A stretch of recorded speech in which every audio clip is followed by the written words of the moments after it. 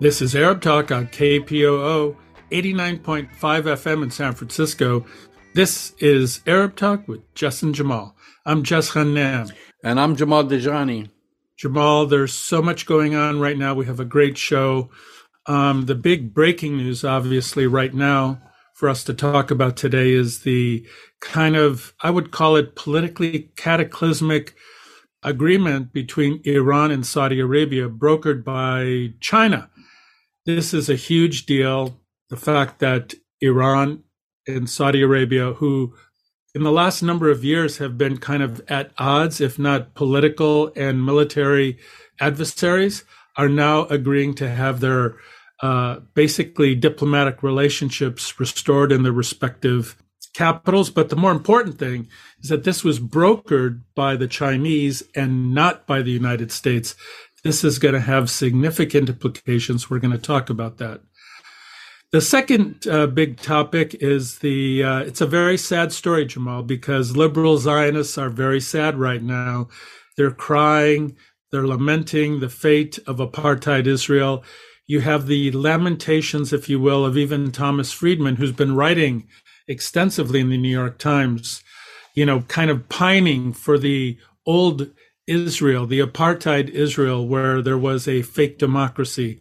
But there's been a lot of critics among liberal Zionists about what's going on right now, including obviously Tom Friedman. Yet this administration continues to live in the past, continues to give visas to terrorists, like Smotrich, allowing them to come to this country on diplomatic missions when the country, the apartheid regime of Israel, is on fire. 3 more Palestinians were killed, again, just in the last 24 hours. So we're going to be talking a little bit about that. But before we get to that, you had a really great interview with Faisal Salah, the founder of the Palestine Museum in the United States. He recently returned from Rome. He attended an exhibit called From Palestine with Art at the prestigious Academy of Fine Arts in Rome. And also, this was a follow-up to his groundbreaking collateral event at the 59th Biennale, which is a really, really big deal in Venice. So it's a fantastic interview. We're going to talk about art and Palestine. That's right, Jess. And of course, we have to say that now the Palestine Museum US is in preparation to have yet another exhibit in Venice again, in an architectural event hosted by the European Cultural Center. It's called From Palestine, Our Past, Our Future. Let's watch the interview. The Palestine Museum US was founded in 2018 with the mission of preserving Palestinian history and culture, in addition to telling the Palestinian story through the arts. In 2022, it ushered Palestinian art and culture to the international stage in a groundbreaking collateral event at the 59th La Biennale di Venezia, considered the most prestigious international art event. The exhibit, From Palestine with Art, exceeded expectations with more than 150,000 visitors to the exhibit. When the exhibit ended, there were more than 9 1,000-page guest books filled with heartfelt comments of praise for the exhibit and support for the Palestinian people.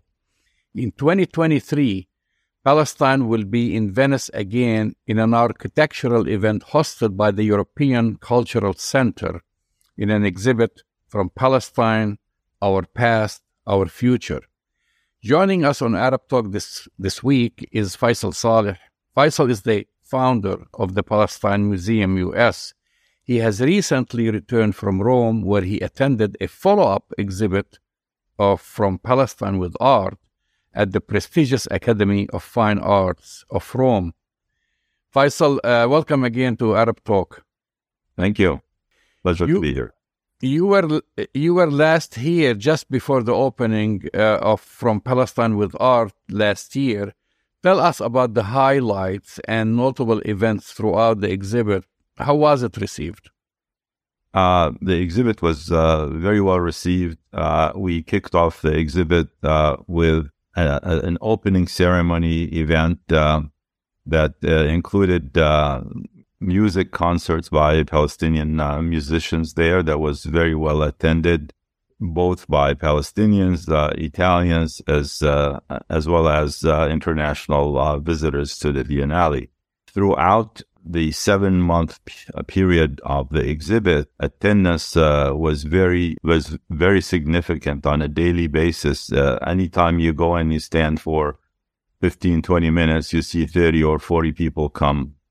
I've never been there where I didn't see a stream of people coming. So it was an unprecedented thing for us to see that many visitors coming in to see an event. And it's also a byproduct of the Biennale. It attracts a huge number of visitors from around the world. There were a number of interesting people that stopped by the exhibits, and we had volunteers on the ground there who would meet these interesting people and give them individual tours. And some of those spoke Arabic also, in addition to Italian, and they were able to meet with Arab visitors who did not speak English necessarily or Italian. And a significant number of visits were arranged by for university students and school students to come and visit the exhibit and hear explanation of all the Palestinian symbols and the whole Palestinian concept and the Palestinian narrative.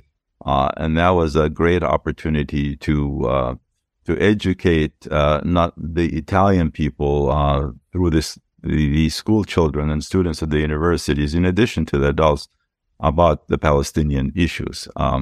It was also interesting to see a number of publications that publish articles about the exhibit, including some of the local newspapers and magazines, as well as some of the Arab publications like the New Arab publication and Emirate, the Abu Dhabi publication. There is a like an English publication in Abu Dhabi. It's called The National.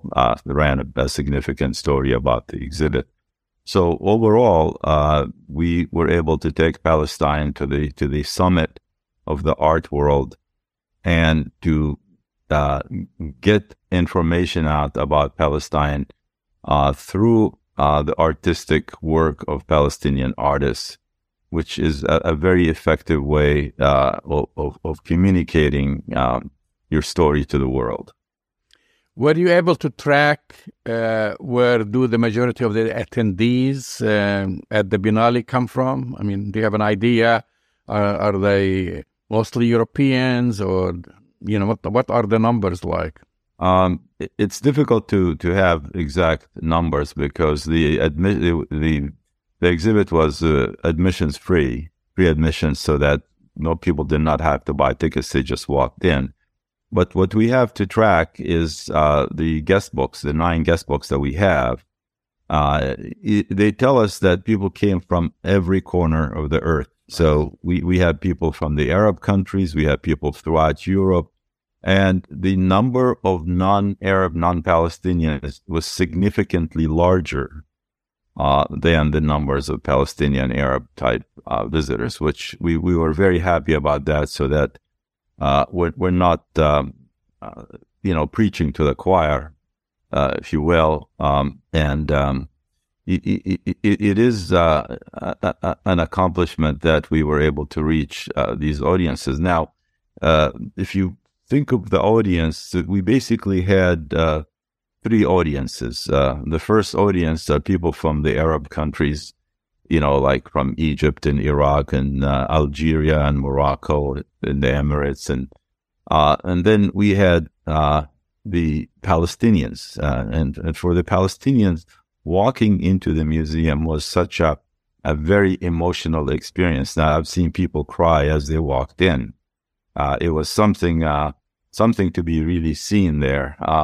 There was a sign at the door of the building that says "From Palestine with Art," and people, when they saw that, they could not believe that they're seeing that sign in a street in a European city And then they just see the sign and walked into the building to see the exhibit. And we had Palestinian music playing throughout the exhibit hours. So it was quite a scene. And the third audience was the non-Palestinian, non-Arab audience, who were very curious as to what is this Palestinian art is all about.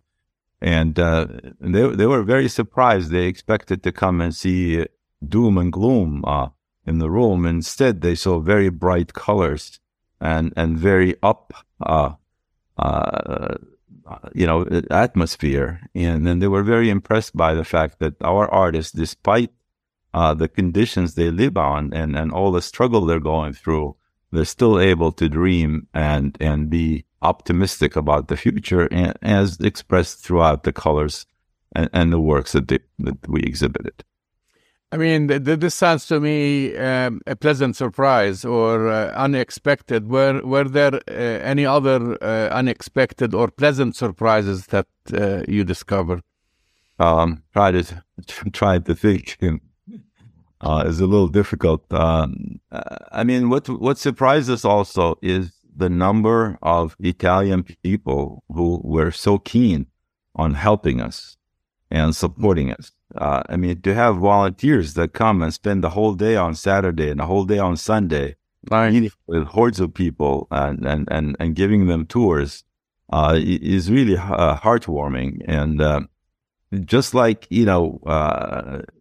what happened at the World Cup, we discovered that Palestine is so popular among the Arab masses, and that was a big surprise. And we also found a big surprise how much support that Palestine had in among Italians and Europeans and the people around the world. So I would put it in the same category as the World Cup, but maybe not with the same kind of media exposure the World Cup had, but the same thing, to see people from Morocco writing us poems about Palestine. It was quite interesting, and people from Algeria and from China and from Vietnam and from Australia, from all over the place.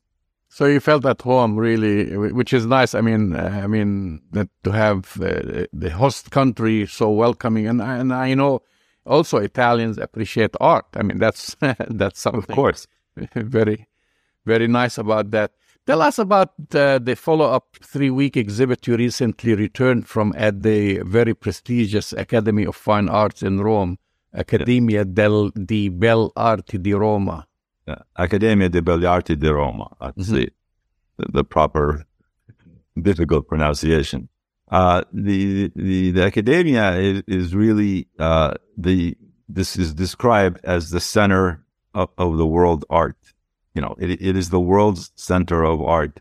It is the most prestigious art establishment in Italy and thus in the world, because Italy is the center of the world's art, as we all know. It's been around over 100 years. It attracts students from around the world. And we had some connections with some of the friends and supporters that we have who had very high connections into the Accademia, and they were able to secure for us an invitation to exhibit at a short notice, mind you, because a lot of these things are booked years ahead. And they secured for us a 3-week exhibit, which is quite good. And just to be there for one day is significant enough for us. And the ceremony, we had an opening ceremony at the Accademia that far exceeded the ceremony we had in Venice. First of all, it was held in a nice auditorium, and we had 150 people, including a dozen people from ambassadors and people from the diplomatic corps in Rome that attended. And I kicked off the ceremony with an 8-minute opening remarks. And when I was preparing for my remarks, I decided that I really have to make this memorable and make it impressive to the people who were there. So I decided to read my remarks in Italian and I only know about 16 words in Italian. So I got with some friends and I wrote the remarks in English. They translated them for me in Italian, and they kind of coached me on it for a couple of hours. And I'm a good student, so I really listened. And so you aced it. And so, and then I had to stand in front of 150 people and give this 8-minute talk. Now they challenge you. They ask you questions in Italian. Well, no, at the beginning, I said, I have decided to give my talk in Italian out of respect for the Italian culture, the Italian art, Italian people. And it's an honor for me to stand in front of you here and try to speak Italian to you. And I got a lot of clapping, and it was very well received. Let's put it this way. People were very impressed by the fact that I took the time and the effort to address them in their own language, and I thought that was here is some connection between Palestinian speaking and Italian speaking. They're both expressive, and they use a lot of hand gestures. So you didn't have a problem with that. No, I just had a problem. There are a lot of complicated rules for how do you pronounce the syllables and the words. Luckily, they're all consistent. Like if there's an I after a C, it's a ch sound, and if it's a ch and an e after it, it's a k sound. And it took me a while to figure that out. But at the end, it was really very well received. And at the end of my remarks, I said something in Italian like, as our artists dream and create their wonderful colors and bright ideas, they dream about the free Palestine from the river to the sea. And then at that point, everybody stood up and clapped. And then after that, the director of the academia gave a talk after me in Italian also. I mean, I assume with events like this, you have to have a synergy, like you mentioned earlier, that just the fact that you were invited to this prestigious venue and the importance of the venue. And then I would assume also the curator was supportive of the theme of the exhibit, right? I mean, of course, yeah. These all have to kind of work hand in hand. Has this raised the profile of some of the exhibiting artists? I mean, do you sense an immediate result from that? I think so. I think the artwork was published. A lot of it was published in a number of publications after the Rome exhibit. And there were a lot of inquiries about the artwork. People wanted to know who's this artist and where they're located. And we expect that some of these artists would have connections in the future, and maybe they'll come, be invited to study there or participate in joint collaborative projects, or invited to residencies, art residencies, and things like that. So I think it was very beneficial to the artists. And as a minimum, the artist can now put on their CV, exhibited at the Accademia di Belle Arti di Roma. It's not a small thing. It's a very important mention as far as one's records, if you will. Palestine's narrative will be told again in Venice this year at an architecture-themed event hosted by the European Cultural Center. From Palestine, Our Past, Our Future. What were the origins of this concept? Well, basically this concept came out of the fact that the Venice Biennale itself has 7 different branches to it. In addition to the art, they have architecture, they have cinema, theater, and dance.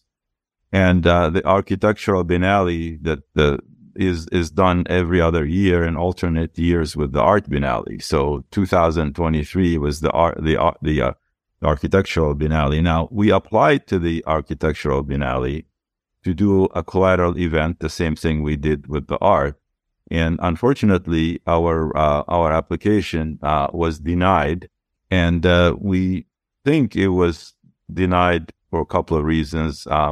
One is they decided to only offer or approve 9 collateral events, whereas in the art there were 31 collateral events. So they narrowed the scope of the collateral events, and most of the participants in the collateral events that were selected, they were most like countries almost. There was like one was Scotland was the collateral event, another one was Hong Kong as the collateral event. So it looks like, we were kind of superseded by some other priorities that the curator of that Biennale had.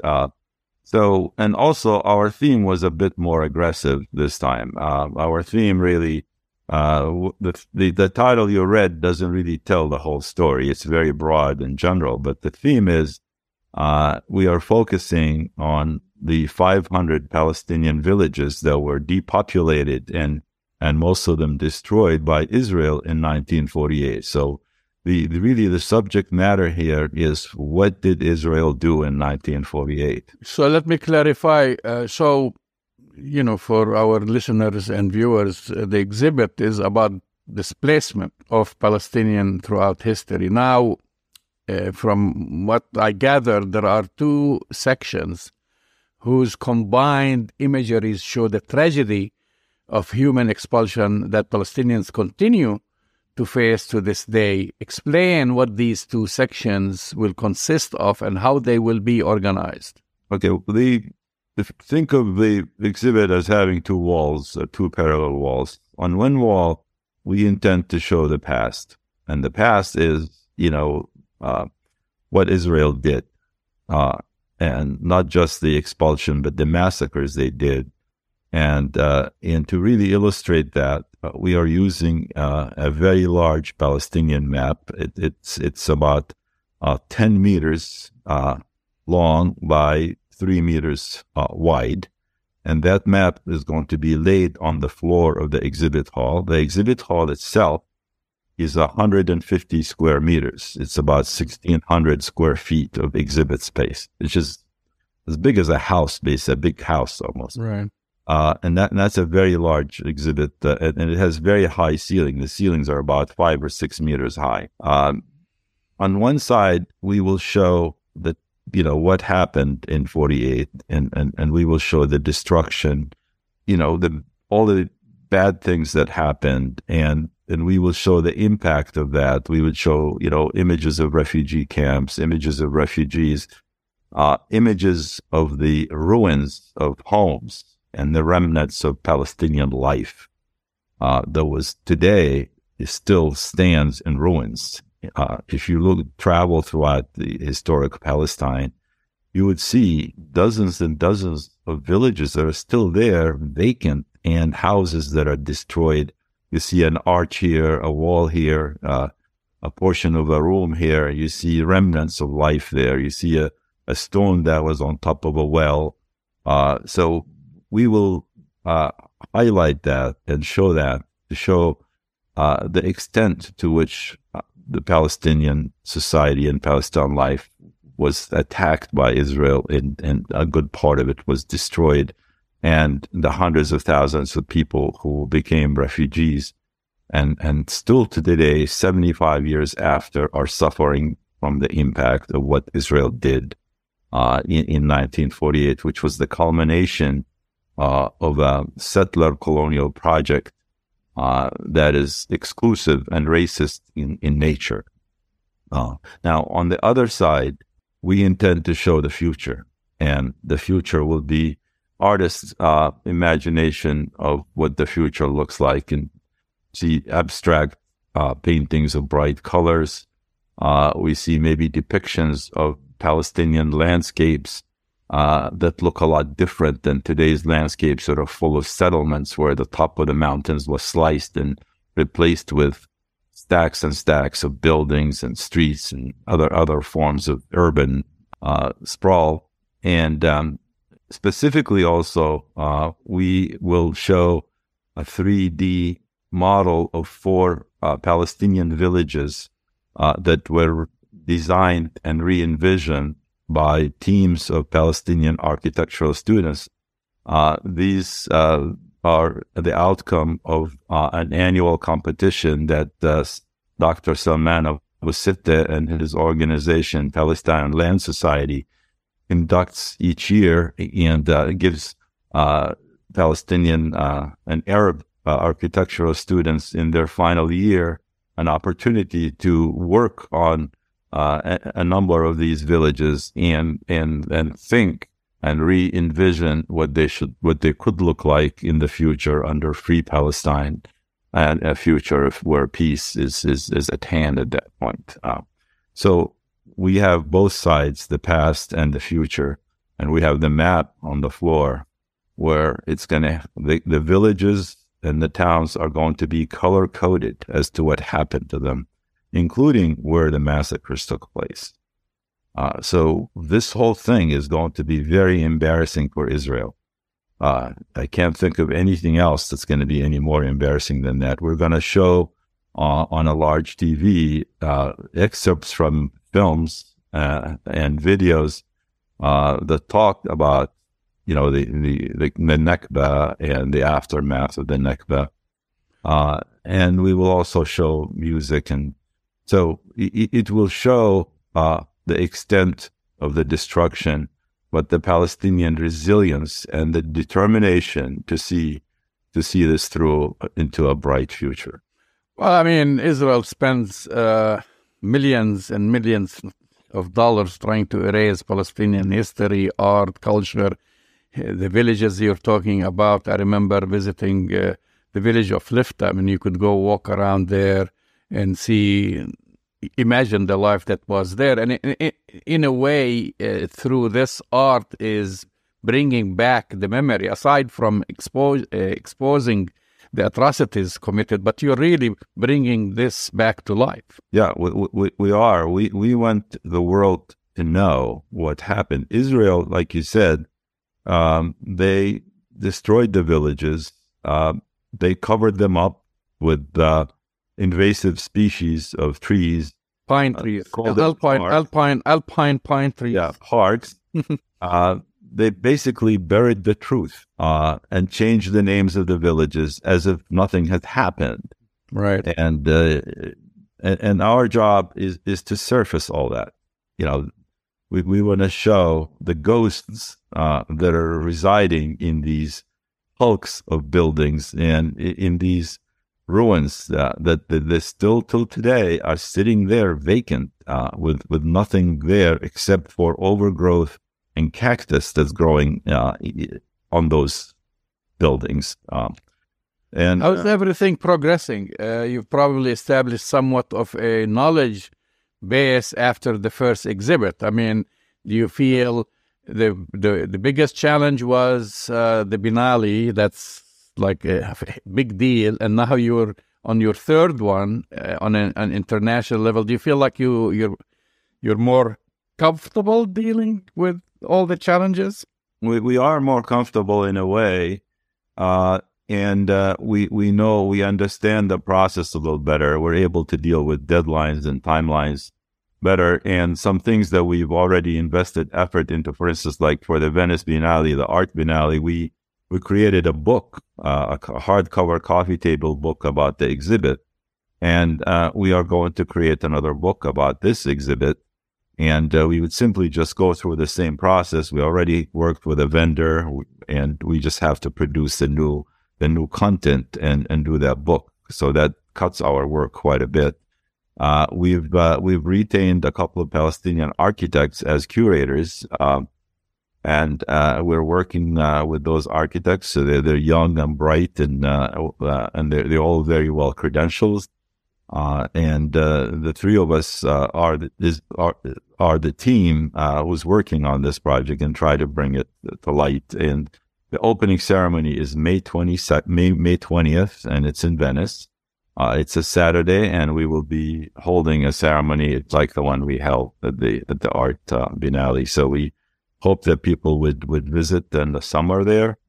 And we're also trying to raise funds to fund the project. As you can imagine, a 150 square meter room for 6 months with all the services that go with it is not a cheap proposition here. Yeah. How's that going? Because I noticed we didn't talk about this, and it's all. I mean, these are all challenges, and it's. I know you have all the support, but I can't imagine taking a task like this comes like the money is going to come from thin air. No. So how are you getting support from the community in the United States, for example? Well, we're getting some, but we still got a long way to go. We're in conversation with other people, and we encourage people that may hear us talk about this to consider joining us in this effort. This is not an individual effort. This is a community effort. Every Palestinian stands to gain from this work that we're doing, and I'd like to see as many people stand with us with their resources as well. We appreciate the moral support and the nice the kind words, but also to do something significant with impact, you need to spend money. And unfortunately, our enemies are not short on money. And, there are 77 museums in the U.S. that support Israel and promote Israel. And, and we have one significant museum that's doing it for Palestine. It's, we're outgunned, but, we're on the right side of history. And we have a very good story to tell, and it's a compelling story, and it's a story worth standing behind and supporting. So when people want to support your projects, they just have to go to your website, and it is PalestineMuseum.us. And if you want to send an email, it's info@PalestineMuseum.us. So do you have also on the website links to your upcoming exhibits? Like, for example, where people can buy tickets? There are no tickets to buy. It's free admission. Free, yeah. That's the crazy thing about this. I mean, you're doing this, it's all free, pretty much. Free admissions, yes. Yeah. Well, Faisal Saleh, this is a great project again, and we're so proud of what you're doing. I mean, my God, I'm like, wow, the Biennale, and now you're moving on to bigger and bigger and more important venues, and you really put Palestinian art on the map. So thank you for doing this, and thank you for coming on Arab Talk. Thank you. Really appreciate it. And thank you to the audience, too. That's the voice and the face of Faisal Salah, the founder of Palestine Museum US. He recently returned from Rome, where he attended an exhibit of From Palestine with Art. He also, this is on the heels of the Biennale that he was invited to participate in Venice. There's another European cultural exhibit, From Palestine, Our Past, Our Future. Wow. Contrary to the United States, Jamal, Palestine is on the map everywhere else in the world. This is a very impressive thing that he's done. It's very impressive. The museum is very impressive. And this new exhibit, Jess, which is has a different theme, even though, art is exhibited, but this one basically starts by, I would say, mapping Palestinian towns and villages pre-1948. Some of them exist, some of them they have been reappropriated by Zionist settlers, but a lot of them, many of them are deserted. And so there'll be a huge map on the ground showing all these towns and villages, and of course connecting it to culture, art, history, etc. So it has a different way. In a way, it's reliving Palestine 1948 through art. And what a momentous occasion to celebrate Palestine through art, Jamal. You know, we're approaching the 75th commemoration of the Nakba, the catastrophe, when 800,000 plus Palestinians were forcibly removed from their homes. You know, close to 600 villages were depopulated, and this art exhibit is going to bring all of that to life and to say Palestine is here and it's not going anywhere. It's going to be a tremendous exhibit. That's right. So moving on to our what a big deal, Jamal. This is such a big deal on so many levels. Well, some analysts described it as a big slap in the face to Benjamin Netanyahu, and we'll say why. And I have my reservations on it, but nevertheless, Saudi Arabia, prior to this, in the week before, there were reports that it was looking for United States for security guarantees and help with its civilian nuclear program as a condition for normalizing relations with Israel. I mean, this has been on the table for many months now that, wait a minute, next week, next month, Saudi Arabia will normalize relations with Israel. So that story broke that now we're getting closer, that maybe the United States is dangling something in front of Saudi Arabia, either sell them nuclear reactors or help them in getting those nuclear reactors, and Congress is not going to object to have them. And in return, they will normalize relations with Israel, part of this whole so-called Abraham Accords Exactly. And we talked a little bit about this, you and I said, oh, this is kind of looks fishy a little bit in a way, and it's very sad because Saudi Arabia has withstood its ground, saying that it will not normalize unless Palestinians get their rights, in Palestine.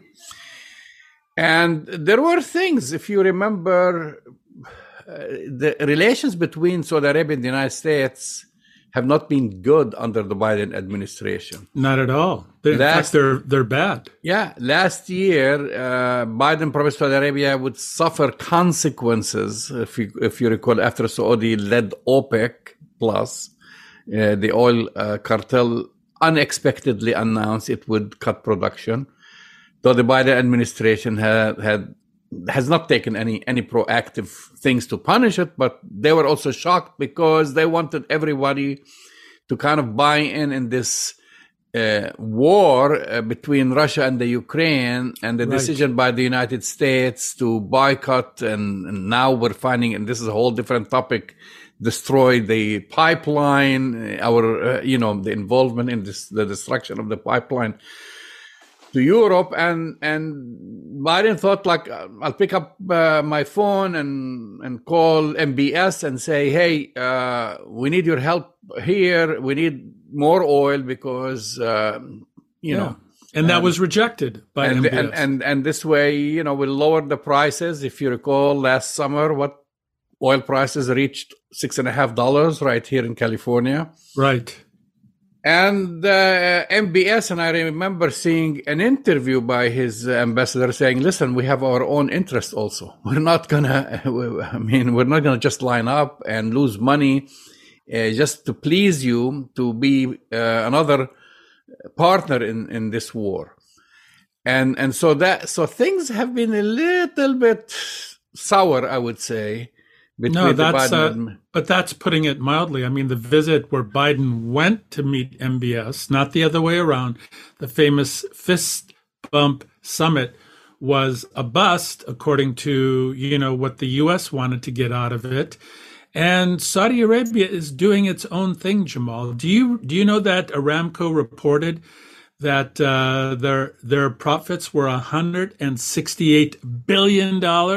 Huge profits. You're right. They reported this. So just like any other country, they're looking for their own interests. Yeah, and we'll talk about this. I mean, I have my reservations about Saudi Arabia too, in relation to the question of Palestine, because I think it's kind of, pretty dirty, to be honest. But you could make the analysis that MBS, from the perspective of his own unique, narrow Saudi interests, is acting in what he believes is his own best interests. But normalizing relations with Iran, Jamal, that's a big political shift.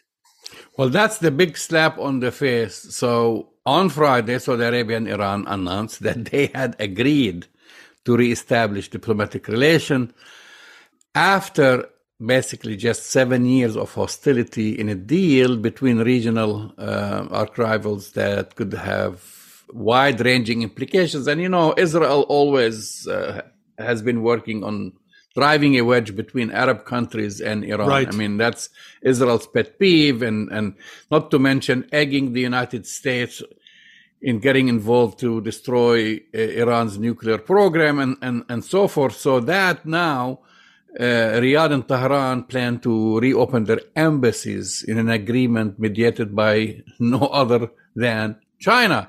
So it wasn't the European Union, it wasn't the United States, it wasn't even allies in the neighborhood. It's that China basically mediated this, and now they are restoring relations. Even though I have to mention that the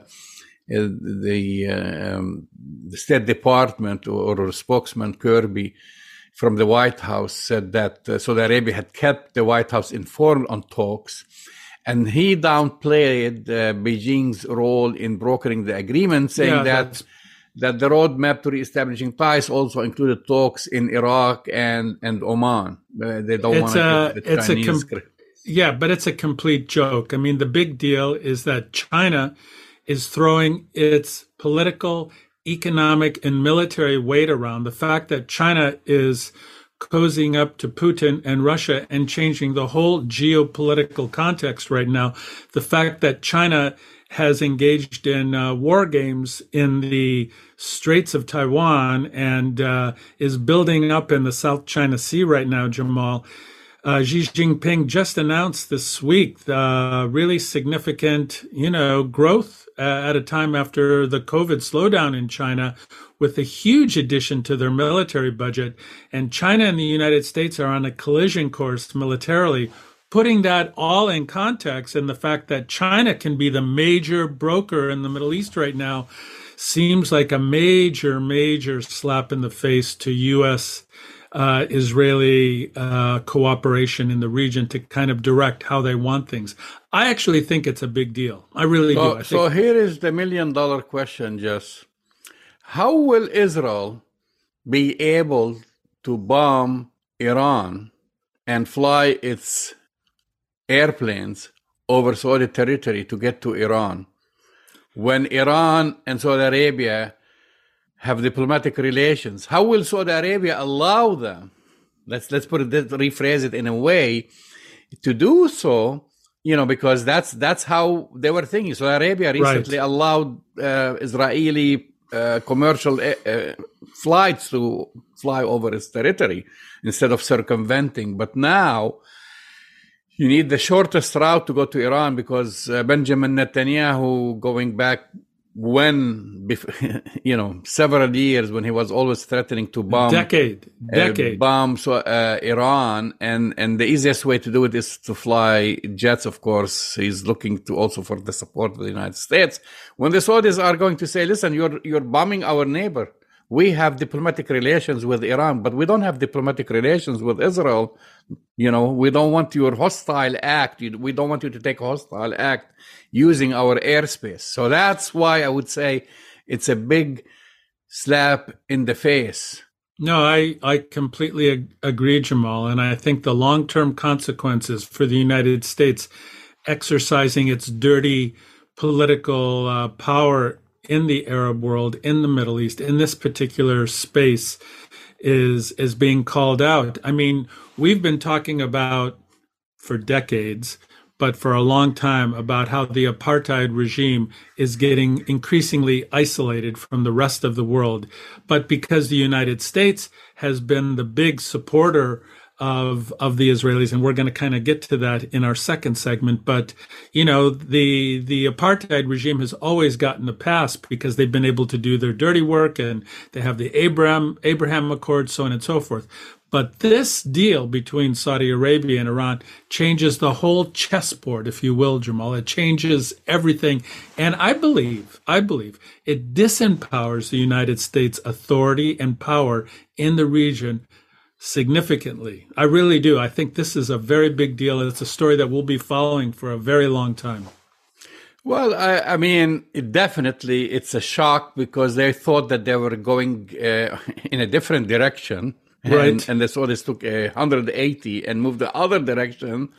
And for once, they did not ask the United States to be the mediator, or for that matter, permission, because they did not ask. And, at the end of the day, it is good, regardless of, and we've criticized Saudi Arabia. I can't remember how many times we did, their abuse, human rights violations. We've criticized Iran. But at the end of the day, those are two neighboring countries that probably have more in common than differences. Absolutely, Jamal. And Israel managed to kind of play that wedge. I mean, this is divide and conquer. This is the policy that they follow. Yeah. And I think, this we'll see what happens. Now, whether or not anything fruitful comes from this diplomatic connection, time will tell. But China is rising when it comes to its presence in Africa and the Middle East, Jamal. This is a very, very big deal. And, it's definitely a story that's going to be developing. We're going to talk about it in the future. So, so all of a sudden now everyone is talking it's so about sad. the demonstrations to restore democracy in Tel Aviv. Oh, it's so sad, Jamal. It's your so favorite writer for the New York Times, Tom Friedman, calls the Senate Majority Leader, Chuck Schumer. He says Chuck Schumer is Benjamin Netanyahu's useful idiot. Oh, okay. So this is how he goes about, he says, and I'm quoting here, I saw pictures yesterday of Chuck Schumer smiling, yucking it up with his old pal Bibi in the parliament. And my attitude is, you are a useful idiot, Chuck. You are a useful idiot just to get some picture back home in the Jewish week in New York. That might get you a few votes. Can I just say something, Jamal? That's like the pot calling the kettle black, because Thomas Friedman has been a useful idiot for the apartheid regime for the majority of his journalistic life. He's been an advocate. He's been a proponent. He's given the apartheid regime cover for such a long time. And now, because of the so-called democracy kind of protests, he's kind of calling out Chuck Schumer, who's calling out Tom Friedman for the years of avoiding the question of Palestine and the abuse that Palestine and Palestinians have taken for 75 years without any kind of claim of justice coming from Thomas Friedman. I mean, what Schumer did, we talked about last week. It was insulting, of course. But Tom Friedman calling out Chuck Schumer is equally insulting, I think. Yeah, well, I see a shift here. And maybe I'll fast forward because actually Tom Friedman still believes that Israel if you read his article carefully, he believes Israel is a democracy. He still believes it. And it needs to be protected. And that's the main difference, that Israel has never been a democracy. It has been anything but a democracy. And it needs to be protected. However, these are, and I don't want to focus a lot on what he said, just Tom Friedman, because if now you see all kinds of articles written by so-called liberal Zionists, and of course others, criticizing Israel, criticizing for the very first time AIPAC. I mean, they're trying to distance themselves from AIPAC. Right. And which is, I think it's very important, because you have now a large number of supporters of Israel, Jewish Americans, who for many years they just drank the Kool-Aid that AIPAC gave them, donated a lot of money through AIPAC and so forth and other organizations. They're saying, no, it works against our interest. And they are criticizing. I mean, I don't want to get into their motives in a way to protect the democracy and not talk about the Palestinians, because, those people who are demonstrating, most of them, they're there. Even though I saw a few signs, I posted just this week a sign from this woman carrying in Hebrew in Tel Aviv saying, we ignored the occupation and now they're coming after us, or something like this. So now even there are few of those demonstrators, not a lot of them, thinking that, we ignored all these abuses, human rights violations of Palestinians, etc., and now they're coming after us. And there are a lot of these people who now are kind of shocked by Israel turning into a dictatorship. Turning into, Jamal? Using words, such as, but listen, dictatorships and other things. But it's hard to get really. I mean, I could see why you're a little up or positive about this. I won't say optimistic. For me, it's very difficult to swallow this, to see it as positive, because you and I both know that this has nothing to do with the reality on the ground in Palestine right now. That the brutality, the home demolition, the land theft, the murders that are going on, the settler violence is going at an even more rapid pace, and Smotrich is coming to the United States. Exactly. So how could we get excited about this? And I said, and that shocks people like Thomas Friedman, who calls basically AIPAC is Netanyahu's sock puppet. He calls them, and he's shocked. He's so shocked that he's pleading with the Biden administration not to allow Smotrich in, and that's when you started with the intro that the administration lives in the past, and they still do, that they still keep drinking Netanyahu's Kool-Aid, and they are allowing Smotrich, giving him a visa, a diplomatic visa with full immunity, to come to the U.S. Last time we talked about it, I thought, to save embarrassment, and they said they were working on this, that Smotrich would cancel his trip. Yeah, and I didn't think everybody's embarrassment, but they're so insisting on bringing him into this country, and that's why you find these people, they're shocked by the Biden administration. I think here I read, like how it's still in their DNA to support Israel no matter what, and that's actually the reality. The Biden administration, the State Department, just the U.S. Congress, Democrats or it doesn't matter, Republicans, it is in their DNA to support Israel no matter what. I think that's right, Jamal, and I think this is all leading to kind of fractures within the Democratic Party, fractures with the more progressive, kind of justice-driven aspects of the Democratic Party. I mean, what Biden is doing, Jamal, from a political perspective, is getting ready for a run in 2024 to get reelected, obviously. And he knows, or he believes, I don't know if he knows this, but he believes that he has to kowtow to Netanyahu and the apartheid racists within the apartheid regime in order to win re-election. Just like he's getting ready to approve a pipeline, an oil pipeline in Alaska, contrary to everything that he has said and contrary to what progressive elements. He's also changing the kind of immigration policy on the border with Mexico, that he's going to start deporting people again, which he vilified the Trump administration for. So what you're seeing, Jamal, is, basically a kind of invigorated Biden kind of shifting to the middle and to the right, because he believes that this is going to get him reelected. He doesn't realize that he's digging himself a really deep hole and he won't get out of it. Even if there is a major shift by those who support Israel, like American Jews in this country, it's not going to happen.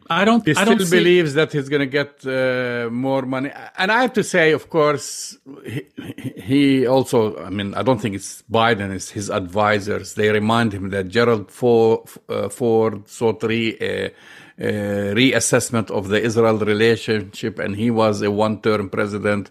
Jimmy Carter and George H.W. Bush also took on Israel, and they only got one term.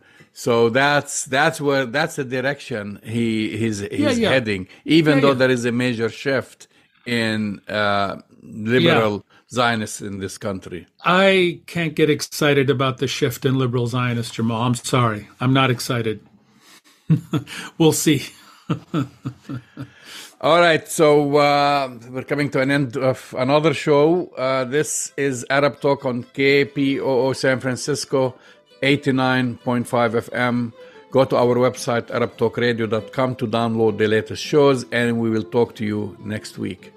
We'll see you next week.